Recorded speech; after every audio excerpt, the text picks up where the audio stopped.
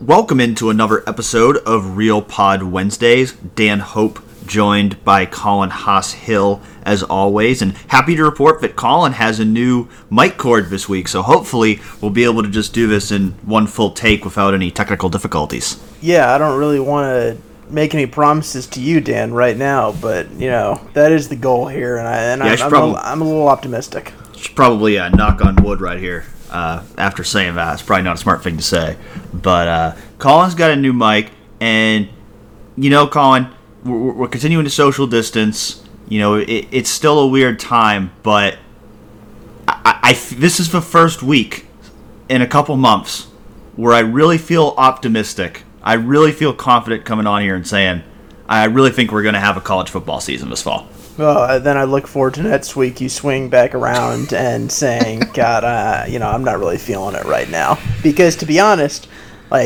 every time I feel overly optimistic, I try and take a step back because I do the same when I feel overly pessimistic. Because I'll be honest, I just fluctuate so often just based on what I hear, and there are just so many voices who are trying to get heard right now. I think it's as hard as any time in recent memory just to piece apart what you should listen to, what will be important, and what's sort of just ancillary. I agree with you on that, and I'm the same way. I mean, I'm someone who I think always kind of tries to take the devil's advocate point of view on things, where if somebody's really pumping something up and is really optimistic about something, I kind of try to throw the cold water on it, and if somebody's really down on something, I kind of try to talk about why it's good. That's just kind of a way I am. I kind of look for that opposing view and everything, but this week does feel a little bit different to me. It with some of the momentum that's happening. We just saw some live sports happen in the past couple weeks of UFC and NASCAR and golf starting to come back, and we're hearing more and more about states opening. I mean, literally as we're recording right now on Tuesday afternoon, Ohio is talking about lifting more of its orders, and really the stay-at-home order is essentially over now at this point. And the NCAA at some point on Wednesday, after this podcast goes live, is supposed to vote on potentially ending the moratorium on team activities. So there's still a lot of questions left to be answered, but it does feel like there's very real momentum at this point toward sports happening again, and I think one way or another there's going to be football this fall. At least I feel optimistic at this point. Yep, I feel the same way. Like you said, though, there is a ton that still has to happen between now and then, and every single passing day you look at the calendar and you're like, well, what do they have left to make a decision? A month or so now? A month and a half maybe if you give them till the end of June. I just think that in the next few weeks, I do think that if this is all going to happen, then we're going to start to see foreshadowing of it pretty heavily. Absolutely. I think we're going to learn a lot in the next month for sure. As I mentioned, the NCAA supposed to vote on Wednesday regarding ending the moratorium on organized team activities. Big Ten has currently suspended organized team activities through June 1, but it sounds like their president's meeting on June 7 it could be a time where they start to make some more concrete decisions on what could happen this fall. So I think we're going to learn more in the next few weeks. I think we're most likely going to have a football season. I think that's most likely going to be without 100,000 fans in Ohio Stadium, but still a lot to be determined there. But what I wanted to start this week's episode talking about is about some of the challenges the players might face in terms of getting through this unusual off season and ultimately preparing for the season. Because we talked to Josh Myers and Wyatt Davis on a teleconference last week. That was the first time that we talked to any Ohio State players since this entire thing has started.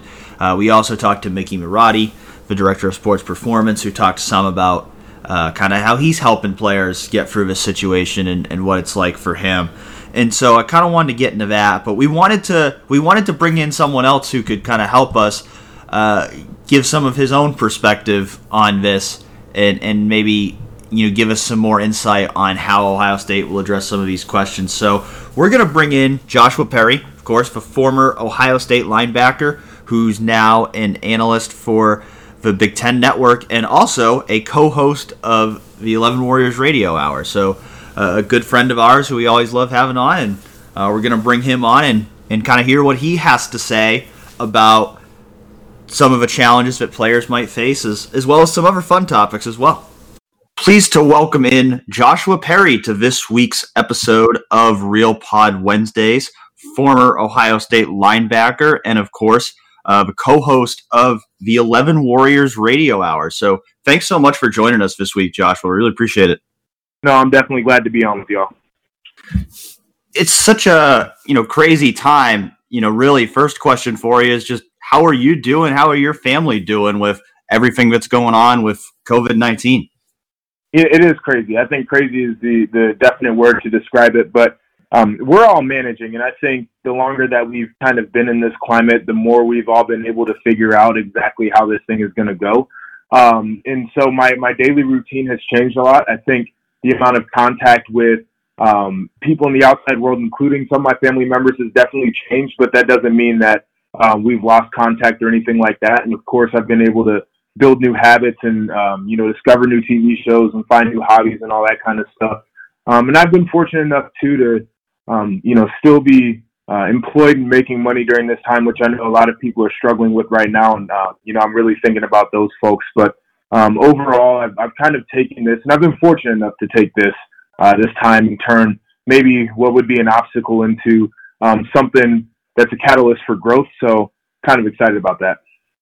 It's always a good thing to, be employed and to try to make the best out of a situation like this. Obviously, there's so much talk about, how this is going to affect the upcoming football season. And when you think about it from a player's perspective for, Ohio State or any other team, you know what it's like to be in those shoes, to go through a full off season. What are the biggest things the players are missing out on right now that they've missed out on over the past couple months that they typically be going through and preparing for a season? Well, I think it's really two major things that they're missing out on, and one to probably a stronger degree than the other. I think the first is team building, and this is probably to a lesser degree that they're missing out on it because of the ability to get on Zoom conferences, to be able to get into the playbook and also to develop leadership that way. And I know specifically in the linebacker room, they let the players take charge of teaching the installs and making sure that everybody's on the same page and understanding what's going on. I think that's a great challenge in developing leadership. I think it's a great challenge in also making sure that the players are understanding everything they need to do within the scheme. Now, the major thing that they're struggling with, and the major thing that everybody across college football is going to struggle with, is the physical aspect of it. When you send these guys home, a lot of them don't have the workout equipment even comparable to what they would see on campus. Many of them don't have, a football field or a track to run on. And the nutrition has probably fallen off for many of these players. So I think from the physical aspect, one thing to be aware of is the readiness. And what I mean by that is the timing on the field in terms of knowing the scheme, but how does it actually happen in real time? I think physical strength and speed is going to be something that maybe has fallen off for some players, but also these guys are probably going to be a little bit more prone to injury this upcoming season just based off of the fact that they haven't been able to get in, get massages in the training room, make sure that they're getting physical therapy when needed. And I know, it's football. It's a physical sport, and obviously the finesse in the game is the physical ability of the players. So everybody's going to be behind there, but I'll be curious to see how they handle that challenge once they're able to get hands-on with players on campus to really bring them up to speed in an accelerated way. What are the Joshua, biggest... Go ahead, Colin. I was going to ask, what do you think is a bigger deal? The fact that they missed the majority of spring practice, or the fact that they're not going to be able to enroll maybe when they normally would during the summer, and you also don't totally know when fall camp is going to be, and if it's going to be as long as it normally is, if there's going to be different types of restrictions. There's so much uncertainty there. I just wonder, is that as big a deal as not having spring? Is it a bigger deal? How do you weigh that in your mind? It's really hard to weigh right now. I think that's a wonderful question. And when you have veteran players, the spring ball aspect doesn't necessarily mean as much. It means a lot, but not nearly as much because, Justin Fields is in first year in the playbook right now, and you have a linebacker group that has some veteran players, and they know exactly what's going on that can command the defense. The offensive line, I think, will be in pretty good shape, but then you turn around and you have a back end of your defense where the secondary is basically brand new, and those guys need to be brought up to speed. And I think that's where the challenge lies. But once you get past spring ball, you get all of your freshmen on campus in the summer. They're able to develop their bodies. They're able to learn the playbook. They're able to understand how football is supposed to be played at the collegiate level. And then all of the other players on the roster, too, have those same opportunities. And then they're able to enhance it through some of the position drills that go on, through some of the 7-on-7 that the players are able to call themselves without necessarily having coaches around. All of those things help the team grow and really help develop skills. So for spring ball, I think that if you felt like you could get players on campus during the summer, you feel like you could maybe reclaim some of those reps and some of that learning. Although, reps are really hard to come by in general. But when you compound that with the fact that the summer workout schedule is going to be interrupted in some form or fashion, I think it definitely exacerbates losing spring ball. Whenever the team is allowed to return to campus, what are the biggest things they're going to have to do to be able to make up for lost time, to be able to be prepared for the season, to try to limit an increase in injuries? Well, I think the coaches are going to have to be on top of everything. They're going to have to be very evaluation friendly during the period when players first get back to campus. I think they're going to want to do a lot of functional movement screenings. They need to probably do full body scans. They need to obviously weigh the guys in. They should do body fat tests. I think they should have a light conditioning test just to kind of gauge where everybody's lungs are at that point in time. I think they need to also do some weight tests to see where everybody's strength is at that moment. And then they can tailor kind of where their starting point is for their summer program and where they want to end based off of where they're beginning. And if you can't do that evaluation properly, you can't do it accurately, then I really don't think that you can develop where guys are at. Because if I come in, and this is going to be one of the bigger challenges too, if I come in and I've been, running every day and I have a weight room and a squat rack and everything else that I have access to, I'm going to be further along than somebody who maybe, they live in a city where it's not necessarily as easy to get sprints in and they don't have the type of weight equipment, so they've only been doing push-ups. And so being able to also tailor plans to guys who are maybe at different levels in their training once they get back will be key. But it all starts with an evaluation. Coach Mick, probably one of the best in America at evaluating players in terms of their physical fitness and then developing weight plans for them. I think he'll have no problem doing it. Joshua, take me back. What would your quarantine workout have been if you had to go through this? My quarantine workout, I would have definitely had a jump rope. I'm not a huge runner in terms of, like jogging for miles, so I would have had to cut that out for sure. I would have probably gone over to Alum Creek and found somewhere where I could maybe get in some short sprints, maybe Hoover over in Westerville. And then I had a bench in my parents' basement, so I would have been able to get some good workouts there, but we didn't have necessarily a great way to squat. So I probably would have found, we lived backing up to a nature preserve, so I might have found maybe a big log in the back in the woods somewhere and brought that over and maybe squatted with that, but it would have been a challenge for sure. I wish we could have seen that. It would have been a sight. Josh Myers and Wyatt Davis were both on a teleconference last week, and they both said they would, quote unquote, do anything to play, even signing a waiver. I'm curious from your perspective, would you have done that back when you were playing, and would you do it now? I think almost anybody would have done it. And it's because that's where we're most comfortable as athletes. We feel we have a sense of belonging. We have a sense of purpose when we're competing. And it's like I said, reps are hard to come by. So in saying that too, when you lose these reps, some of these guys are going to be on their way out. You never know when you might be able to suit up again in scarlet and gray. Back in when I was playing, I would have been all in on it. I'd have found a way to make sure I was out on the field, even if that meant that I couldn't spend much time around friends and family outside of workouts. I would have made that sacrifice for sure because the game is that important. And I truly feel that a lot of players will live a very restrictive lifestyle if need be to make sure that they can compete on the levels that they want to. What do you think are the biggest things that need to happen in order to protect players' safety whenever the green light is given for guys to return to the field to play in games? So that's a really unique question, and I kind of talked about it on a different show I was on, but I think it's disingenuous and damn near impossible to tell these guys that they have to keep distance while they're at the facility because naturally they're going to want to dap each other up. Naturally, the lockers are too close to even try to create a locker room space where guys aren't in close quarters getting dressed together. It's going to be too hard to say you can only have 10 players in the facility at a time. It would take 12, 15 hours to get a workout in, spacing the guys out like that.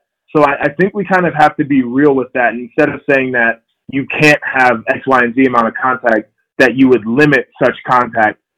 Widespread testing, I think, needs to be available just so everybody can understand everybody's status. They need to probably take temperatures on the way into the facility. They should swab guys if they show any symptoms, that type of situation as well. And then the sanitation processes have to be down pat. And it's a high touch point scenario when you're in a football facility. Showers, locker room, weight room, on the field, you're tossing the football around. The equipment room is probably going to be a bit of a cesspool for some of these pathogens to develop. So I think maybe having a system down and how they're going to sanitize all of those areas to ensure safety is going to be big. But at the end of the day, I think it's like anything else. You play the game of football, it's an inherent risk. I retired because of concussions. There are plenty of things that can be detrimental to your health. And so if these guys come back, I think it also has to be a known risk on everybody's behalf, and nobody should feel pressured. Nobody should be ostracized if they think the risk is too high. But again, these guys are playing a risky game, so I doubt any of them are going to worry too much as long as they have a plan in place that shows that it's going to be safe to come back. When they get back into that locker room and they're able to get back onto the field, just how prepared do you think this roster is? Because I think it's interesting earlier when you were talking about how, the linebacker has a lot of veterans. Obviously, Justin Fields is a returning starter. The offensive line, there's a lot to like there. But then if you look at the defensive backfield, it's pretty young. You got some young receivers who you think they're going to rely on a lot to replace on the defensive line. When you look up and down this roster, is this a roster you think is going to be set up to succeed when they come back and have been away for so long, or is there reason for concern at certain areas? I think everybody should be concerned. Every school, every roster, there's an area of concern because you've missed so much precious time. But these are three things to me that separate the teams that'll probably do better than the teams that won't. Quarterback, having a veteran quarterback who's played football before, not just a guy who has been on the roster, but a guy who has been on the field, who has started games and has shown success, is huge. Having a defensive core, which is the linebacker specifically, in the middle of that defense, who can get the defensive line lined up and can communicate to the back end of the defense and really run the show on the field, is huge. And then having a coach who is competent and trusted and has shown success. And so if you take a team like Michigan State, for example, they struggled on defense last year, but, Joe Bacci was out toward the end of the year. He was kind of the heart and soul at linebacker.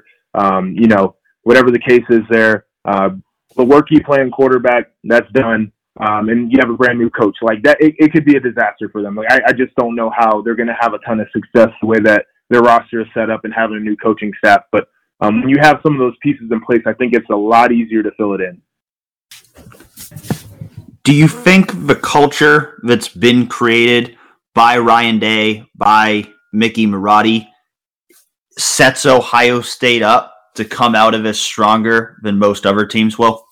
I think the culture has always been a big differentiator for schools like Ohio State, and specifically at OSU. I know the foundation that Urban laid when I was there, and Coach Mick was able to be, a big support of that foundation. And then Ryan being on the staff with Urban, and then kind of coming in and taking all of the great things Urban did, and then even infusing some of his own things, which has been fantastic, is definitely going to help Ohio State in this situation. I think that Ryan has created a place where guys have been asked to be pros and be mature. There's been less hand-holding than when Urban was there, which I think is great, because now you send these. So think about it like this: with Urban, there was some more hand-holding. Like every meeting that we had, there would be a text message sent out to make sure guys were on time. And then Ryan Day comes in and he says, we're not doing that anymore. If they don't know what time the meeting is, then they're going to be late and they have to face the consequences. So now you send these guys off into the world on their own, and you task them with being responsible, and nobody's there to remind them, and nobody's there to make sure they're doing X, Y, and Z. So they've already trained their habits to be able to do it on their own. And I think that's what's going to prepare them. I think understanding the brotherhood that exists there, and how, if you take this time off and you don't do what's right for yourself, you're really hurting others more in the process, is big for them. So I expect to see a team that's going to be motivated, purpose-driven, but also a team that maybe hasn't fallen off as much as some of the other programs around college football, just based off of the chemistry of that locker room and the makeup of the coaching staff. As a player, how much did you feed off of the fans' energy, and how much will it change the game if the stands are empty for a player? Well, if it's a noon or a 3:30 game, it's not as big of a deal. Ohio State's playing a ton of night games. They played in 3:30 games, which are better than noon environments too. But the night game environments, I think, are really where it makes a difference, because everything, it seems like, is more electric at that time. And, folks have been drinking since 5 a.m. outside the stadium, and, just getting right for the game. And, something about the night game, which is typically a big matchup that gets the fans more involved. So I think that's where it'll fall off. But if we're talking about a noon environment, if we're talking about a 3:30 environment, I felt sometimes, not to disparage Ohio State fans, but you walk in for a noon game and people are still filtering in from tailgates. It's still a little bit sleepy. People knocking the crust out their eyes up there in C deck. It didn't have that energy right off the jump. So I don't know if it's that big of a difference. It's like a spring game, essentially. Yeah, a little bit. And do you have any more, or? Yeah, I was gonna roll off a few rapid fires, Joshua, because I don't know if you remember, but I just remember watching SportsCenter growing up. They'd always have like the Miller 6-pack or whatnot, and I was figuring, you know what, I'm gonna bring this podcast form, throw it back a little bit to you as an Ohio State player, and ask 6 questions, sort of rapid fire for you. Number 1. And you sort of referenced this just a little bit ago. What was your favorite kickoff time as an Ohio State player? Man, it had to be the prime time. Let me get a 7:30, 8 o'clock kick. And if I get that kick on the road, to be completely honest, I would rather take it there, just because it's a little bit more hostile and it gets you fired up more. Number 2, I know everyone's been watching The Last Dance the past 5 or so weeks. Is there anyone who, when you're watching Michael Jordan's personality, just reminded you of them, who maybe you played with or played for when you were at Ohio State? Oh man. Yeah, 2 people, and it's more of the brash demeanor. The way I watched Taylor Decker encourage some of the young O-linemen in the room was ridiculous. Like he was genuinely an a-hole to those guys to try to make them become great players. And that wasn't necessarily my approach, but I always respected it, because if you can get guys to become great, then you get them to become great. So that would probably be number 1. And then number 2, it's kind of a name you wouldn't expect, and because he had his issues when he was leaving Ohio State. But Noah Spence was very similar too, where he used to do that. He was just awful with the O-linemen. Like, he would make them miserable, and it was try to make them better. And it was the same thing with the D-linemen. Like, he was telling guys that they were soft and that you can't do this and you'll never play here type of stuff, just to get them to respond to it. So I really appreciated that too. This might go a little bit off that. What is the best play that you ever saw someone make in an Ohio State practice? I don't know if there's any that stand out. The reason I thought of this question, I'll just say, is because I feel like we went once every 2 weeks this past year just hearing about some catch that Garrett Wilson made in practice. And I was like, I just want to see some of these. Yeah, and that's what I was getting ready to say. Like, if I had to point to something, it'd probably be a Mike Thomas, Noah Brown, one-handed catch. And Mike, I'll say, going back to the Jordan thing, Mike Thomas is Michael Jordan for football, honestly. Like, I don't know why that wasn't, like, my first thought. And I don't know if you guys saw, like, he was just talking trash to somebody on Instagram the other day. Like, Devontae Parker. He believes he's the greatest of all time. He works effortlessly, just to become exactly what he wants to be. He's earned all the money that he's gotten his contract. But he was like that at Ohio State too, where it'd be late nights and he would be getting after guys. And I remember the way he tormented Eli Apple, and Eli was a first round pick. But he would dog him and then he would torment him after dogging him. Like, it was great to watch. When did an Ohio State coach light into you the most, and did you deserve it? Okay, so Luke Fickell, during practice, we were preparing for Minnesota in 2014. They were running a jet sweep, the scout team was, and we were like balls in the middle of the field. So they had a ton of width to either side. And I bypassed the wide receiver because of the angle of the running back to go make the play. I'm supposed to box it in, send the play inside, but if I can make it, I make it. And Coach Fick laid into me, and he's like, "You didn't do it right," and all this other stuff. And I was sitting there pissed. I was like, "No, Coach, I did it right." And he's like, "No, you didn't." I'm like, "Coach, that's exactly how he drew it up." He's like, "Well, do it again. It's not right." He's just going in. So I was pissed off at that point. So we run it again, and I hit the scout team running back so hard his body was parallel before it hit the ground. And then I took my helmet off. I stared Coach Fick down, and then I walked, like, I didn't even walk to the sideline. I just walked to, like, all the way into the end zone and just took a knee, and I was staring him down. And I'm not that type of guy typically, but he pissed me off because he told me I was wrong when I was right, and I don't like that very much. I love that you still remember that this many years later. Oh, man, every single detail of it. You just relived it right there. And so two more. So who's the competitive guy who just every single day in practice would just bring it, and maybe you went like, dude, this is just walkthroughs, like chill out a little bit, but they could not even possibly tone it back a little bit. So guy actually ended up earning a scholarship his final year at Ohio State. He was linebacker Craig Fada. I could remember him being down on scout team, and they would just be walking through plays, and he would try to put somebody on their back. And I can remember Ed Warner screaming out, "Fada, just get out! It's a walkthrough. We don't need it right now." And Fada would be like, "Oh, I'm just trying to make sure these guys are ready for the game, coach." Like, he was literally, like, everything was basically, you better make sure that you got your helmet tightened up if Craig lined up across from you, because he only had one speed, and that was full. That's perfect. That's the perfect walk-on, too. Lastly, I know your careers overlap just a little bit. Is there a good Joe Burrow story that you have that you can tell? Because I think it is fascinating that, this guy was at Ohio State for a few years, and obviously he's the celebrity he is right now, but back then he was just another quarterback in the room. Yeah, no, I think it was mostly Cardale Jones and JT Barrett hazing him, just the young guy in the room, and he took his lumps. But he was one of those cats. Probably the biggest thing that I remember about him is he just came to work. It wasn't a lot of talking. It wasn't a lot of, look at me type stuff. It was going to the weight room, grind, go out in the field, play scout team, make the team better. Didn't say a whole hell of a lot to anybody. That first year he was there. It was for good reasons, because he was trying to really level up his game and be a team player. So watching his career evolve, even from 2018 to 19, where he truly exploded, was really awesome.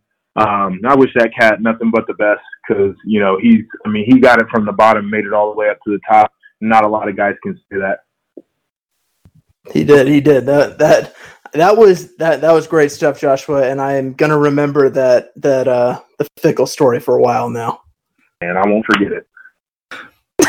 Before we let you go here, what's kind of your gut feeling on what this college football season is going to look like this fall? We get football. I think we get it early, I guess, on time. Now, whether we end up playing a full season once November, December, January hits, I can't try to predict that. But the way everybody's talking about it, folks from the SEC, but also even schools in the Big Ten, Notre Dame, etc. There's not a doubt in my mind that we will have football come September, and everybody, I think, will be happy to see it. I agree with you, and I certainly hope we're right, because I certainly know that 4 months from now we want to be talking about real, actual football happening. Is there anything else about any of this that we should have asked you, Joshua, but we didn't? No, I think we covered it all. Like I said before, it's such a unique time. I've got a lot of respect for all the folks who've been grinding through this. Obviously, our medical professionals, hospital workers, delivery workers, folks working out in the grocery stores, HVAC technicians, plumbers, everybody who has to go into people's homes and fix problems, that kind of stuff. Truly folks that really support what we're doing. We get to sit back and talk football, which is a fun job. And I know a lot of people have the hard job, so I'm just hoping and praying that we can get some semblance of reality come fall. So maybe those people have a little bit of a moment to relax and enjoy themselves on a fall Saturday. So true. I think this definitely puts in perspective the fact that what we do in the grand scheme of things, as big as it can feel at times, as much as we enjoy it, there's a lot of people out there that are doing a lot of different things to really change and impact the world, and we should always be grateful to them.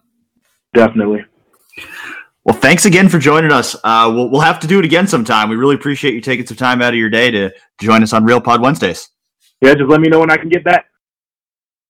Thanks again to Joshua for joining us on this week's episode of Real Pod Wednesdays. One thing I learned from that, Colin, is if Joshua's right about something, you better not tell him he's wrong.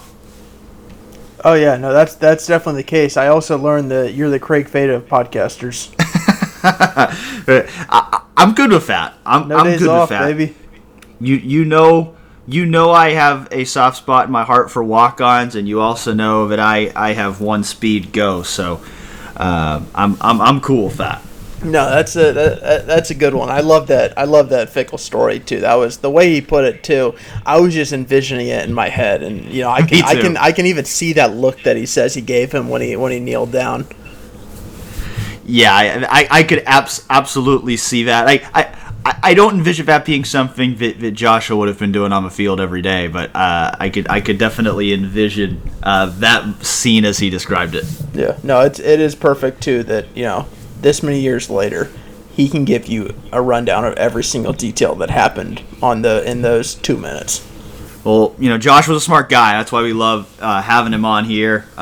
We've been fortunate to have him work with us a lot here at 11 Warriors over the last couple of years, and he always offers great insight. And I really did, enjoy hearing some of what he had to say about this situation and players returning, because I thought he made some really good points. I wasn't surprised to hear what he said about he would have absolutely signed a waiver and that he thinks the vast majority of guys will, because I really do think that's the case. But, I think it just kind of gives a lens into the mindset of these football players that, I think, for us and for people on the outside, we have to kind of discuss all of it. And I think sometimes maybe we think most about the worst and the possible things that could go wrong, and we have to, because this is a serious situation. But I think when you just think of a player's mindset, those guys just want to get back on the field. Those guys want to play, and they're going to do whatever they have to do to get out there and play. Because like Joshua said, I mean, he had concussions. He had to make a tough decision to retire from the NFL early because of that. And these guys are already accepting an inherent risk by playing the game of football, period. So I think, if the door's open for these guys to come back and play, even if they have to sign waivers, I'm sure there will be a few guys who maybe decide, they don't want to play. But I think at Ohio State, I'd be pretty surprised if they didn't all want to come back and play right away.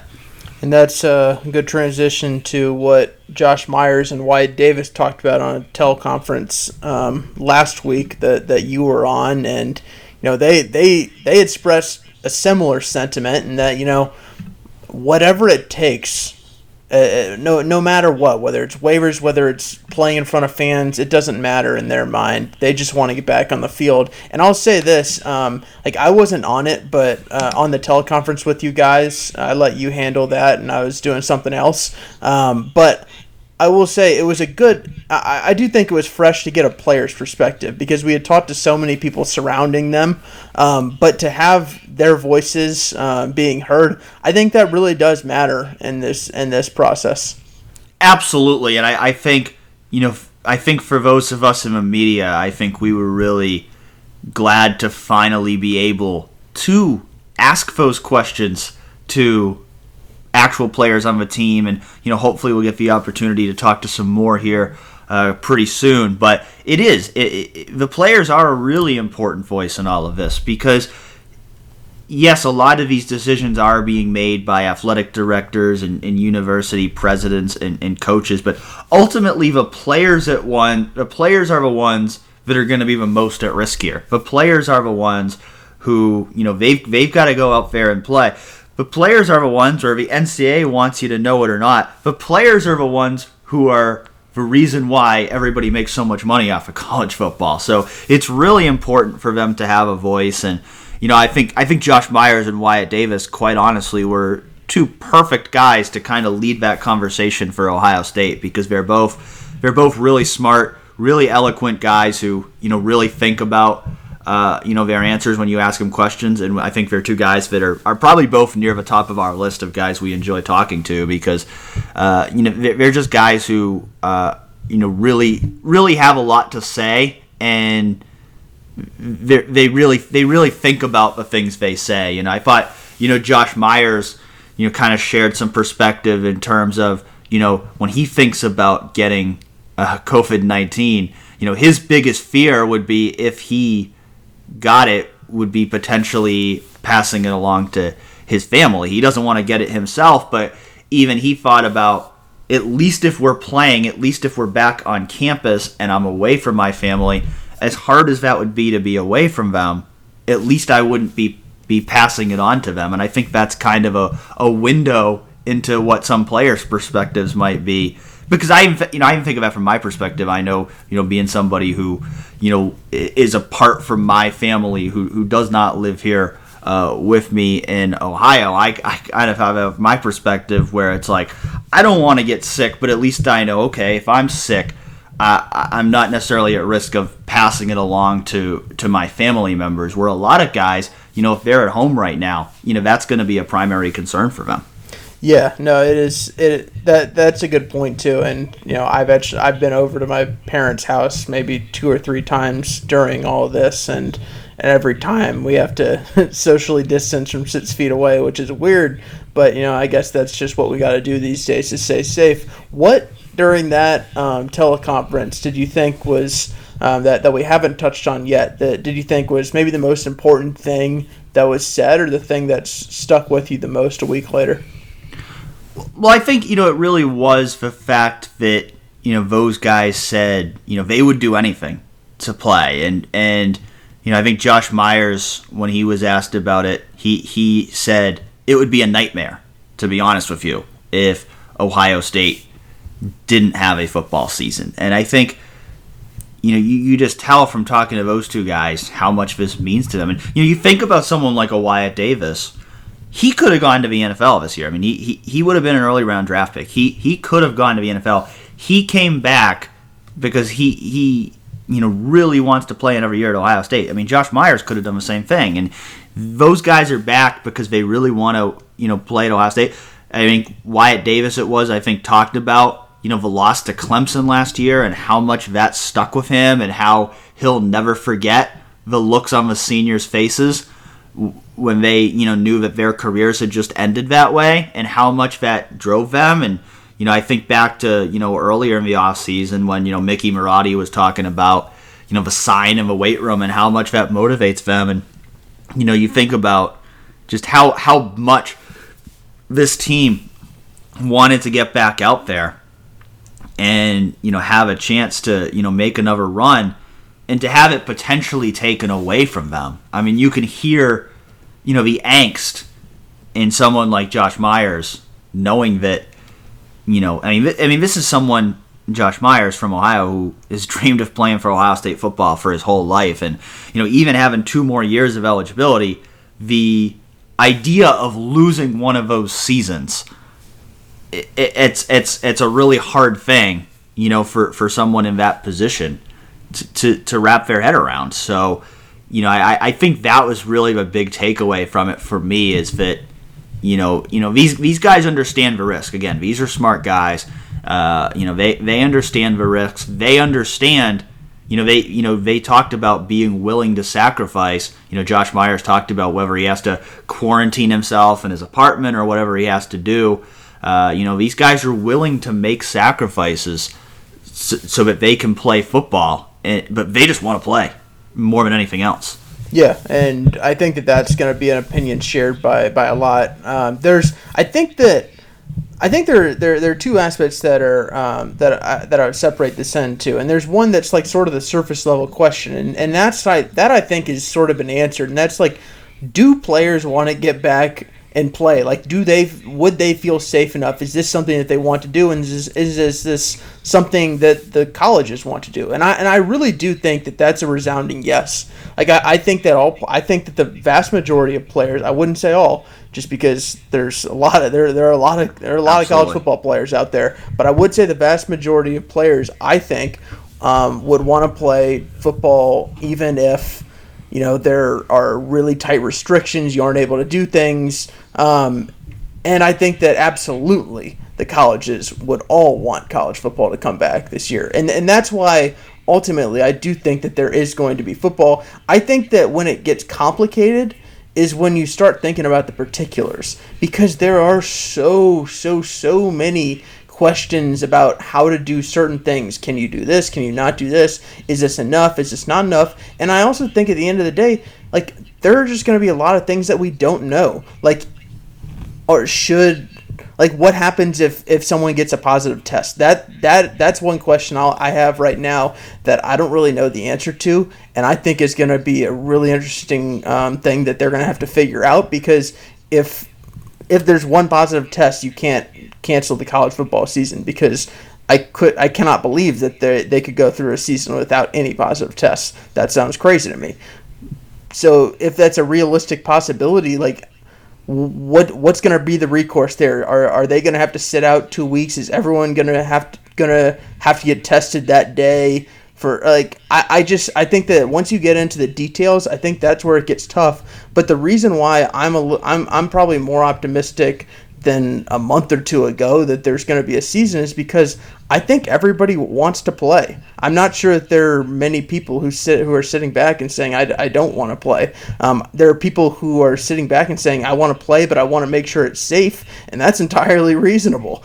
But I think the overwhelming majority is, there's a sentiment among all parties that they want college football this fall. Yeah, that's an enormous question regarding, what happens when there's a positive test. And, I think Joshua made a good point when he talked about we need to be realistic here. We can talk about, splitting guys up into workout groups and social distancing and all that, but we got to be realistic. That's not really going to happen in football. It's not really possible for that to happen in football. It might be possible in golf or NASCAR or certain sports to really maintain social distancing, but not in football. I mean, it's a contact sport. So everybody's going to be in contact with everybody, and I think that that is a huge question mark because I think it's not going to be possible where you can say, okay, if one person has a positive test, then okay, just the people they were in direct contact with have to quarantine. The rest of the team could play. Well, that could be the entire team. So I think it's going to be challenging in that regard. I think from a school perspective, Ohio State or any other school, you have to figure out everything you can possibly do to try to keep your players as safe as possible. But that whole question of what happens when there is a positive case, and it is when because it's gonna happen. I mean, you can't have a pandemic that's spanning across the entire country and think it's realistic in any way that you're going to get through a college football season and nobody's going to get it. I mean, it's going to happen. There has to be a plan. I think if you are the NCAA, you're going to be watching very closely what pro sports leagues do here over the next couple of months, because I do believe we're going to see more and more pro sports come back this summer before the college football season starts, and they're going to be affected by this too.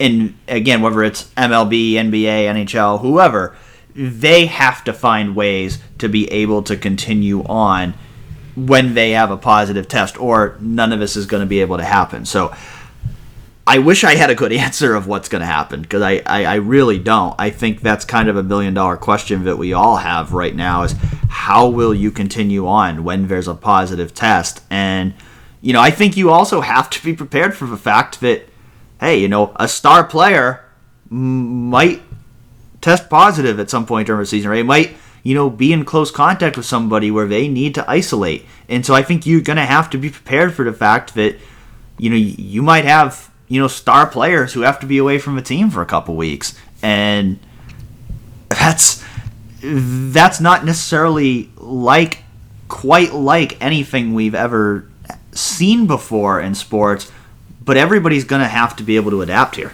Yeah, I don't really feel comfortable quite yet writing the article where I ask, does CJ Stroud have to be ready in case Justin Fields gets coronavirus? Because that, the fact that we're even thinking about that as a realistic possibility is sort of crazy. But I mean, that's sort of the world that we're living in, that we have to ask these kind of questions. And I think that's going to be tough.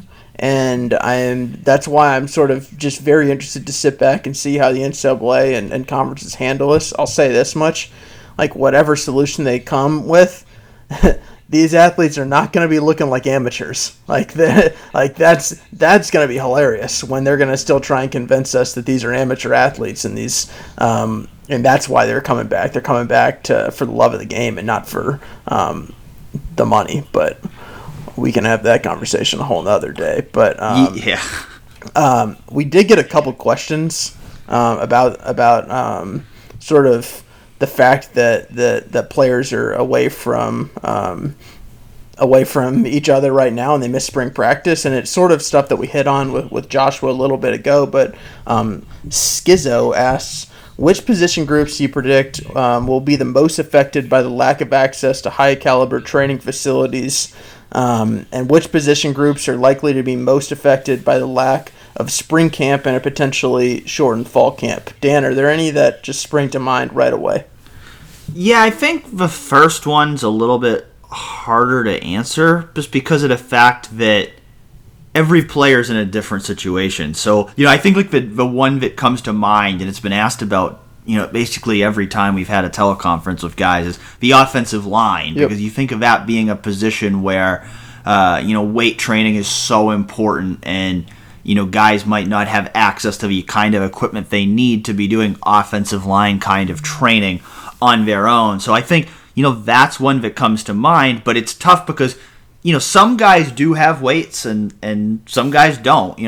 Some guys, do have space to be going out on fields and working out, and some guys don't. So I don't know that you can really boil that first question down to one position group as much as it is more just, individual players. I mean, I think it affects everybody to some degree.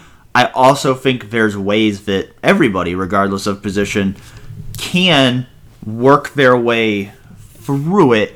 But, there is some realities here, and, Mickey Marotti talked about this some, last week, that, they've had to adapt training plans for, individuals just based on the amount of resources that each guy has.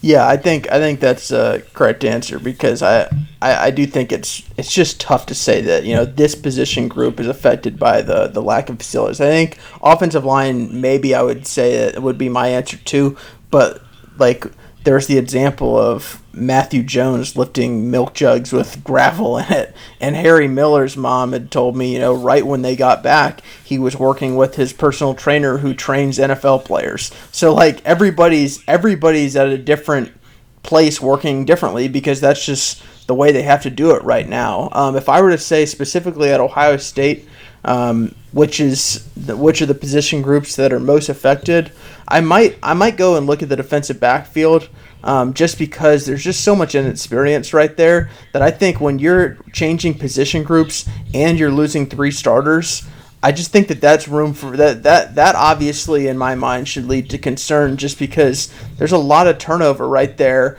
and you hypothetically would have also had Kerry Combs to come in and sort of get used to him, and sure, a lot of those guys are familiar with him, but you have to refamiliarize yourself, and I think that would have been really important in the spring and the summer period that, I don't know how long it'll necessarily be this time.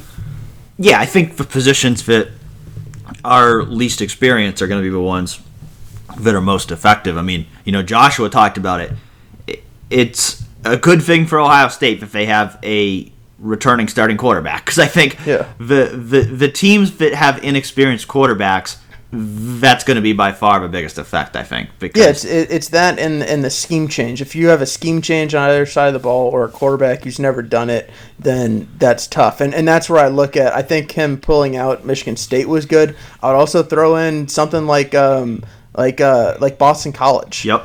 I just think Jeff Hafley, that's a tough situation to walk into when you have so much turnover there, and all of a sudden you guys are supposed to go out and when he took the job, hypothetically it wasn't necessarily a rebuild, it was more of a reload. And I think that when you're supposed to reload, but you have a whole new coaching staff coming in who all of a sudden gets a truncated offseason, that's tough. Yeah, it's definitely. I mean, you think back to a year ago, this would have been a much more problematic situation for Ohio State a year ago than it is now, when Ohio State had a new starting quarterback and a new head coach and 5 new assistants. The stability that Ohio State has overall from last year to this year is huge. I mean, I think positions like defensive back and defensive line and wide receiver, where they are relying on more, younger, inexperienced guys to step up and play big roles this year. I do think it's a concern not having this time, and I think, they're going to really have to make up for lost time when, they are able to get back on the field. But I think the overall core at Ohio State is strong enough, and, Ryan Day always brings this up about, the amount of reps that the backups were able to get last year because of the amount of blowout wins they had. That's certainly going to help too. That most of the guys they're going to be counting on. I mean, they're counting on some guys to play much bigger roles than they ever have, but they're also not going to be counting on very many guys who just haven't played at all. Most of the guys they're going to be counting on to step up, they've seen some reps. They've gotten in games. Now it's just the question of, are they ready to go in there and be starters, or go in there and be guys that they can count on to play with a game on the line in the fourth quarter. Yeah, I think that's where I would also say the offensive line and quarterback, if I were to say what are the 2 most important positions on the offensive side of the ball, in terms of returning veterans, I would probably say those 2 in this specific situation. And I think that's where Ohio State's specifically set up to be successful as well, because they have Justin Fields, and in front of him you have Wyatt Davis, Josh Myers, Thayer Munford returning, and then your other guys in the offensive line are probably going to be Harry Miller and probably Nick Petit-Frere, though even a Paris Johnson could make a move.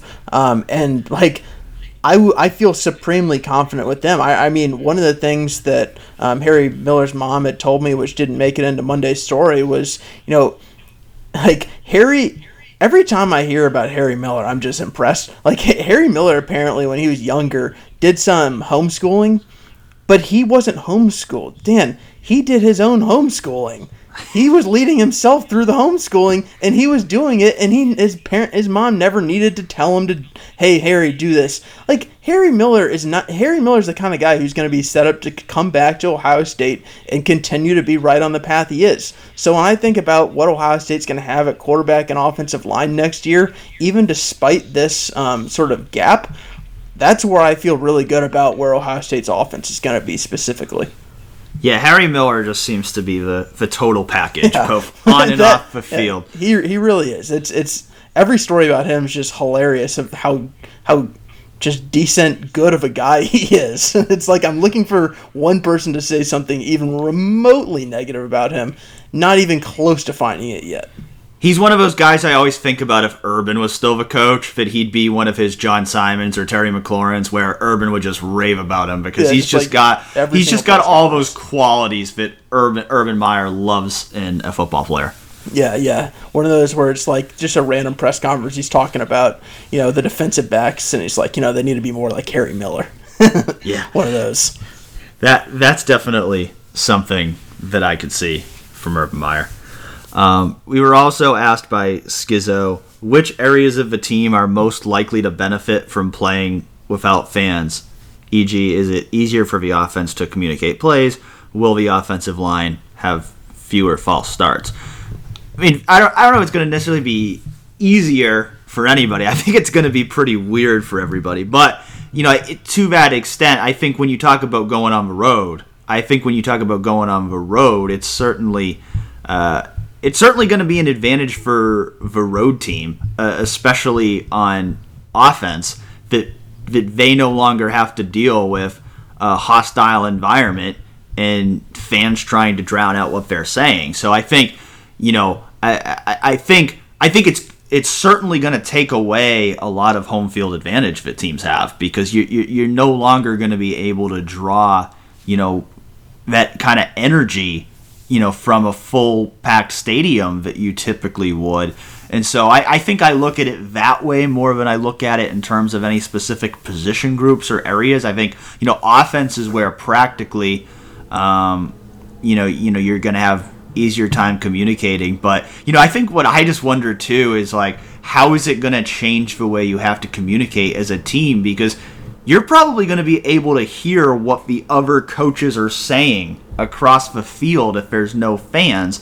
So you're probably going to have to change up the way you communicate on things to stop teams from picking up on what you're saying. Yeah, I don't know if you were watching. I think you were watching the UFC, where there were a few fighters saying that they were following what Daniel Cormier was saying as the ringside announcer.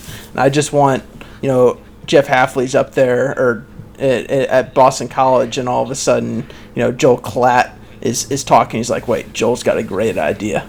I'm changing my defense." That's the world I want to live in. Unfortunately, I don't think that that'll be the case.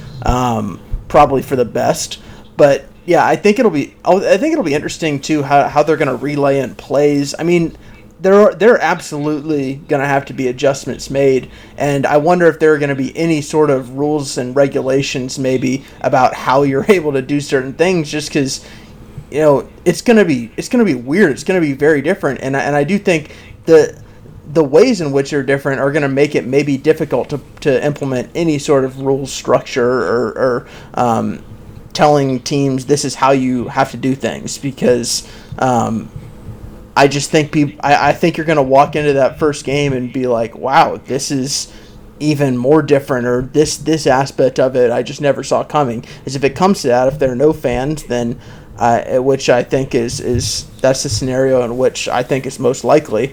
I just think there's going to be a lot that people aren't necessarily prepared for, because you can't be prepared for it because it's something that you really haven't seen before.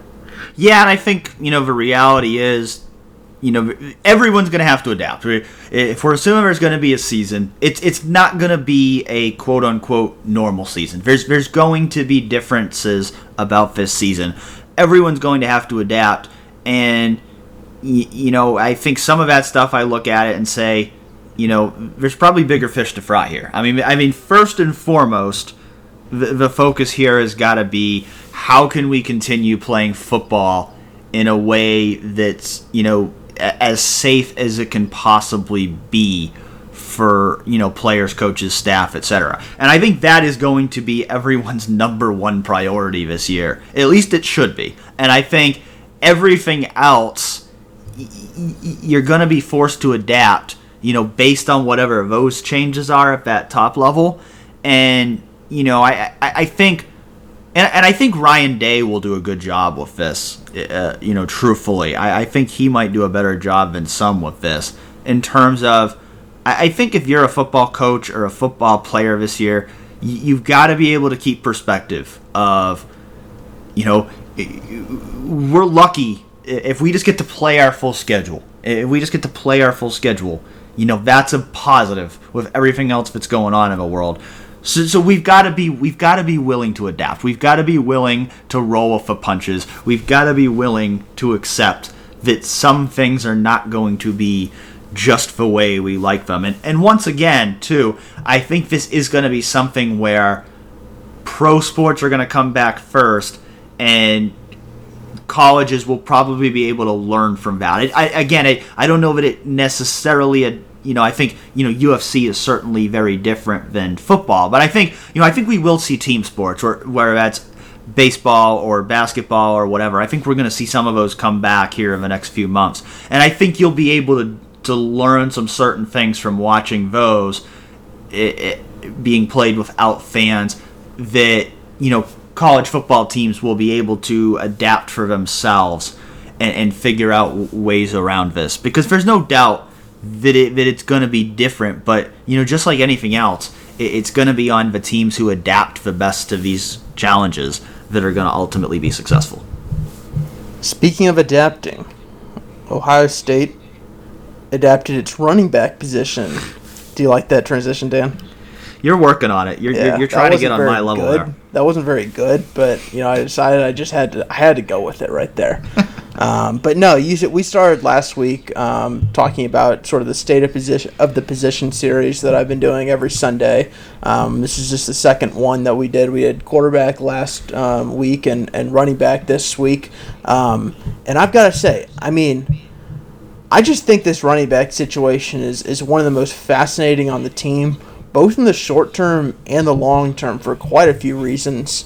But obviously we can start with Trey Sermon, because I think that, if we're thinking about just 2020 for a second, I don't know about you, but my confidence level on him being the starter is extraordinarily high. It's around 90 to 95%. I just think that, when you're a graduate transfer who's had success, ran for 2,000 yards at Oklahoma, you enter the portal, you go to Ohio State, which has the presumptive starter injured right now.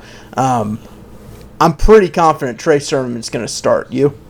Yeah, I know that, I'm sure he was told you've got to compete for everything and nothing's going to be guaranteed to you. But at the same time, you're not bringing him in without telling him that you are going to get the first chance to be the starting running back. That if you earn it, you are going to, we're going to give you that opportunity. Just like with Justin Fields, just like with Jonah Jackson, they're not going to admit that, but you're not bringing in a top graduate transfer at their position without giving them assurances that they're going to have a chance to compete for the starting job. So, I think the opportunity is going to be his to lose. And again, and I'm not saying that in a negative way, because you wouldn't be bringing him in, first of all, if you didn't think he was good enough to be that. And so I do expect him to be the starter. I know that offends some people who, look at what Master Teague did last year and think, he's the guy who should be the starter. But first and foremost, we have no idea if Master Teague is even going to be able to play this year. He had an Achilles injury. I know Tuff Borland came back in 6 months and Justin Hilliard came back in 6 months, but, those are injuries that can sometimes take up to a year to heal from it. So, we've got to see what happens with Master Teague. If he's healthy, I'm sure he's going to play, but I do think Trey Sermon is going to be the starter either way, as long as he's healthy and as long as, he comes in strong and shows that he deserves it. And then, I think a lot of it behind him is going to be determined by health of guys between, Master Teague and Marcus Crowley, and then, whether Steel Chambers can, really come on and seize an opportunity to break his way into the rotation. The other aspect of Trey Sermon that I think is, at least a little interesting to me, and I don't even really have a strong take on this, but, do we know exactly what to expect from him? Are we sure? Do we know that he's just going to come in and be a really good running back? Because this is going to be a role that he hasn't really had before. When it comes to being what I think both you and I expect, he'll be the starting running back on a national championship contending team who's expected to thrive beside Justin Fields and a strong passing offense behind a good offensive line. What's your level of confidence that that Ohio State is getting a really good running back in Trey Sermon? And I'm pretty confident because I've watched his film, I've watched him play against Power 5 teams, and I've watched him have success. So, I think there's a lot more confidence when you're bringing in a guy that has that kind of track record versus somebody who hasn't done anything at the collegiate level. So, the big question is, if he's in a position now where he's got to become that bell cow back, can he be that? Can he be what J.K. Dobbins was last year? I'm not going to say that. I don't think Trey Sermon's going to run for 2,000 yards. I also don't think he's going to be put in that position as long as Ohio State has at least one other back that it feels confident in having a significant role in the rotation. Certainly if Master Teague was healthy, I think he'd be that guy, but because we don't know, that does leave an unknown there about who else is going to be ready to play this year. I think Marcus Crowley's a talented guy, but he's coming off an ACL injury, so we're really not sure there with him. Steel Chambers is a guy who I think had a huge opportunity this spring until spring practices were cut short. So I think that's unfortunate for him and unfortunate for Ohio State, where I think he's a guy, if he had a really good spring, he could have maybe put himself in the driver's seat to have a spot in that rotation. But now he's going to just have to prove it just like everybody else going into, whenever the team gets back on the field. And, that's the big question mark here is you really don't know exactly what you have with anybody when you get back on the field because Trey Sermon has never practiced as a Buckeye before. Master Teague is coming off an injury. Marcus Crowley's coming off an injury. Steel Chambers has barely played. Demario McCall, we still don't know what position he plays. And then Mayan Williams has yet to practice as a Buckeye. So there's just so much uncertainty there. I think there's talent there. I think Sermon is going to do well, and I think he's going to be a good leader for the group. But there's a lot of questions that are going to have to be answered in a really short time whenever practices are able to resume. Yeah, and the reason I asked you that about Sermon is sort of what you just said about the uncertainty everywhere. If Trey Sermon is really good, then all those other questions about, are any of these other guys ready to be that complementary back with him and take, 7-8 carries a game, if they're not ready and Trey Sermon is good, Ohio State's going to be fine. But if Trey Sermon isn't necessarily quite as dynamic as a running back as you might hope, then I think you're going to look at those other guys and just be a little disappointed that if, of course, the big if they're not ready. And that's the tough thing is, they might all be ready. For all I know, Ohio State's going to open camp, and Marcus Crowley will be healthy. Master Teague will be just getting back on the field. Steel Chambers will be pretty good. Demario will have some sort of a role. Mayan Williams with his weight loss and sort of body change will be impressive as a freshman. For all I know, that might be the case. But because we don't, I sort of go back to Trey Sermon and say, if he's really good, they're going to be just fine. If not, I would be a little bit worried just because there's an incredible amount of question marks otherwise in the room. Yeah, Ohio State has shown, the past couple years that, I think they've really navigated the transfer portal really well, where they've been able, when they've had a need that they need to fill immediately, they've been able to go and get a guy, a really high-level guy, to fill that need. And I think that's what they've done with Sermon again. But, you're always going to have, those uncertainties until it starts. I mean, we could, 6 months from now, we could look back on this conversation the same way we look back on our conversations at this time last year about Justin Fields and go, what in the world were we worried about? But until, he actually does it in an Ohio State uniform, there's always going to be question marks.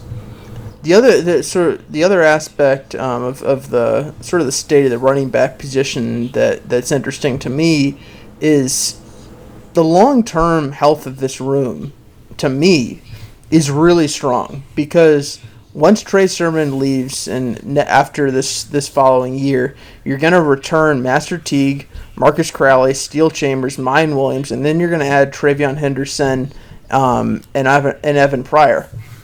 And they'll all be on the roster for 2021. And hypothetically, if no one transfers, they would all be back in 2022. And then in 2023, all you lose is Master Teague. And that is a really crowded running back room to me. But if you're Ohio State, who cares? Like, that's also a really talented running back room. How optimistic in the long term are you? And, in 2021 and 2022, I just think it's going to be interesting to see who pulls away. Do you have an inkling in your mind? Would you call your shot on who you think would either start or maybe be the top two backs in that room?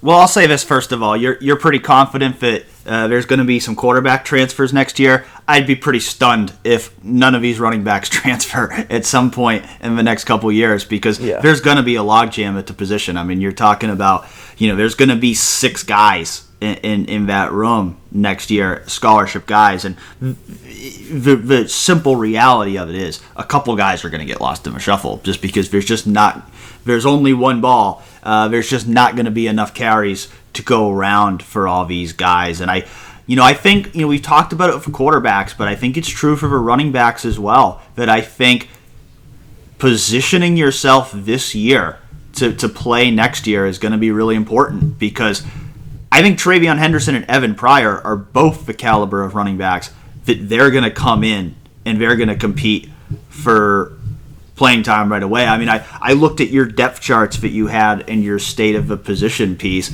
and I'd have to say my big disagreement with it would be not having TreVeyon Henderson or Evan Pryor in the top 2 by 2022. Because Dan, I will be honest. I had no idea what to do with those two depth charts. I looked at that room and I was like, wait a sec. How in the world am I supposed to project what the running back room is going to look like in 2022? Part of me just wanted to project like TreVeyon Henderson starter, but I felt like that would be dumb because Ohio State's returning 5 running backs that year. So I don't know. I just think things are going to get super crowded, and if you're not really, really talented, it's going to be hard to find carries, and that's why I am really optimistic, because if you have 5 or 6 highly rated, experienced running backs in a room, I mean, you have to imagine at least 1 or 2 of them is going to be a stud. I mean, at Ohio State, the odds are pretty high of that. Yeah, no, I mean, you're right. It's absolutely extremely difficult. It's extremely difficult to see how it's going to play out. The reality is nobody knows right now, because there's just so much that's got to be played out there. And I think, everybody's going to get their opportunity. But I think, it is. I think, for some of these guys, guys like Crowley and Chambers now, going into your second year, I think it is important, whether you're, in the rotation or not, to really position yourself to move up that depth chart at running back, because I do think Henderson and Pryor are both guys, when they come to Ohio State next year, are going to push for playing time right away. And I think, we've talked about it some of the receivers, but it's true here as well, where, if you get jumped by those guys, that might be it. I mean, that might be it for your opportunity to really play a lot at Ohio State, if you get jumped by these really talented freshmen that are going to be coming in next year. So it's going to be really interesting, to see how it goes. I mean, it's hard asking, to call them a shot on who's going to play the most.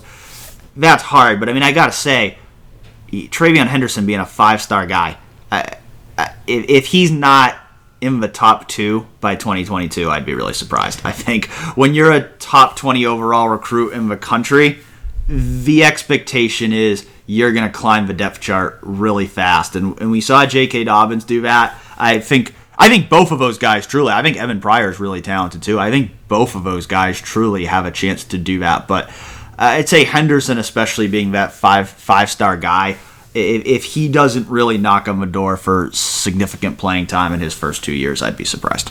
Yeah, I'll take a step back too. I just think it's funny that Ohio State managed to land 2 top 100 backs in the 21 class, when if you're looking at it, like right now is the time it would be great for Ohio State to have a 5-star running back in its 2020 class. And you know, you have Mayan Williams coming in, who I talked to him back in December, and you know, he's someone, he doesn't care that people think he's a 3-star running back at all. He has no care in the world about that. He's just someone who likes to go out, run the ball, and hit people, essentially. And, you know, I think that in time he could be solid at Ohio State, but I'm not sure that I'm ever going to project him to have the career of a J.K. Dobbins, Ezekiel Elliott.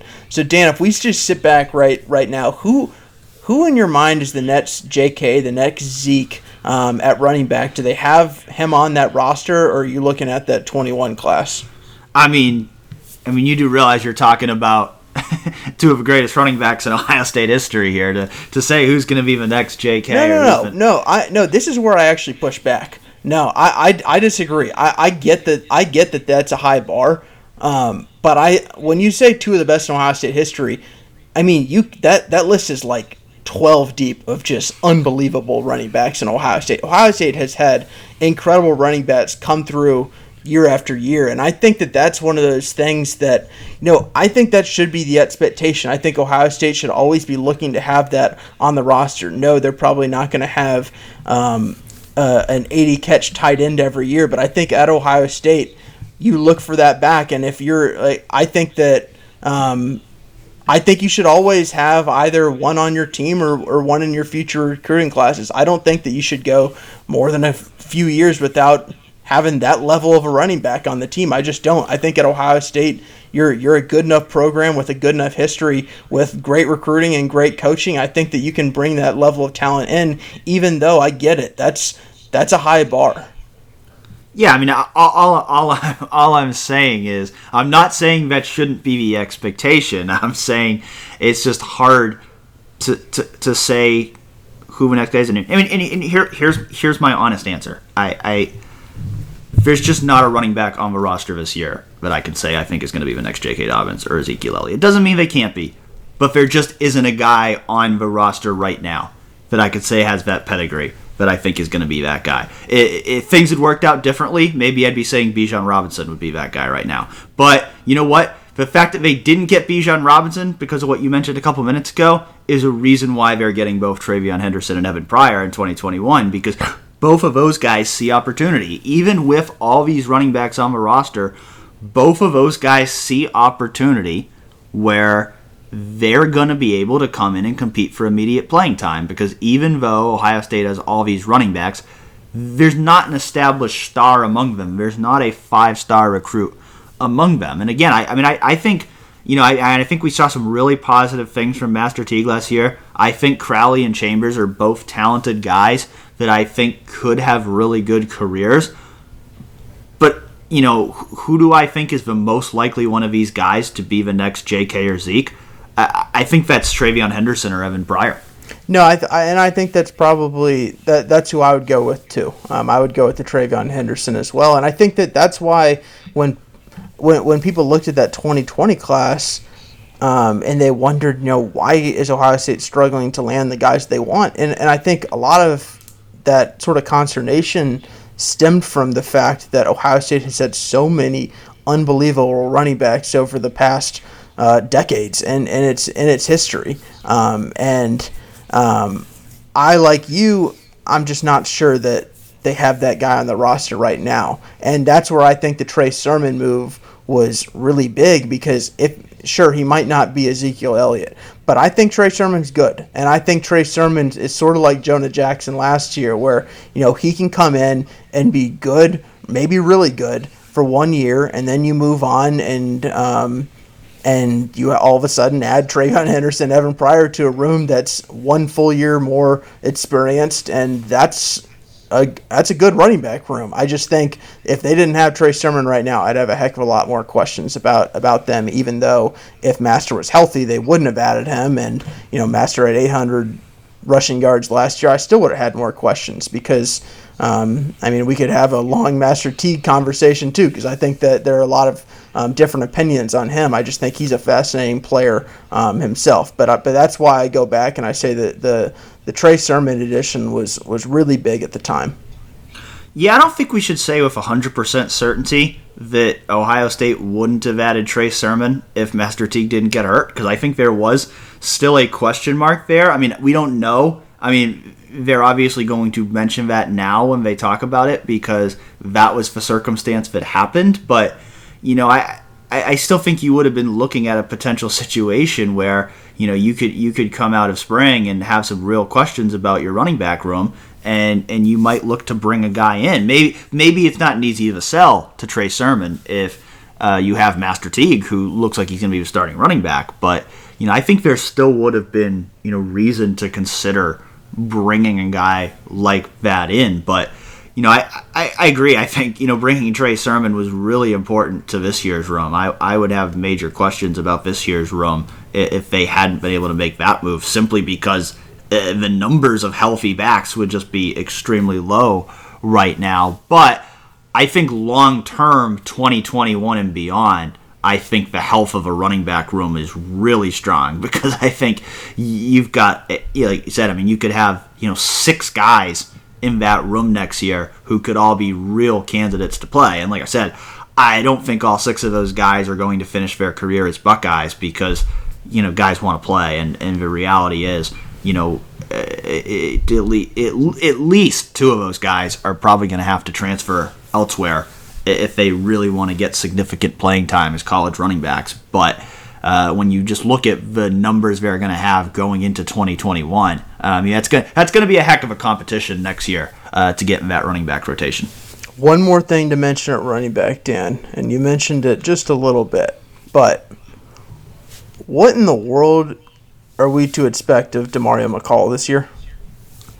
I don't know. I really don't know, and it feels like we've been saying the same thing about him for 4 years now. But I just don't know. I think slot receiver is where they like him best right now, and I thought in the one practice that we got to see this spring, I thought he actually looked pretty good at that spot. But I also know that they want to play Garrett Wilson in the slot, and they've got at least a few other guys there, and Jackson Smith-Njigba and Mookie Cooper and maybe C.J. Saunders, who could also fit into that mix there. So I don't know. I think he's more likely to contribute at slot receiver than at running back at this point. Maybe there'll be that role of a third down back for Demario, where he could be kind of a passing game specialist out of a backfield.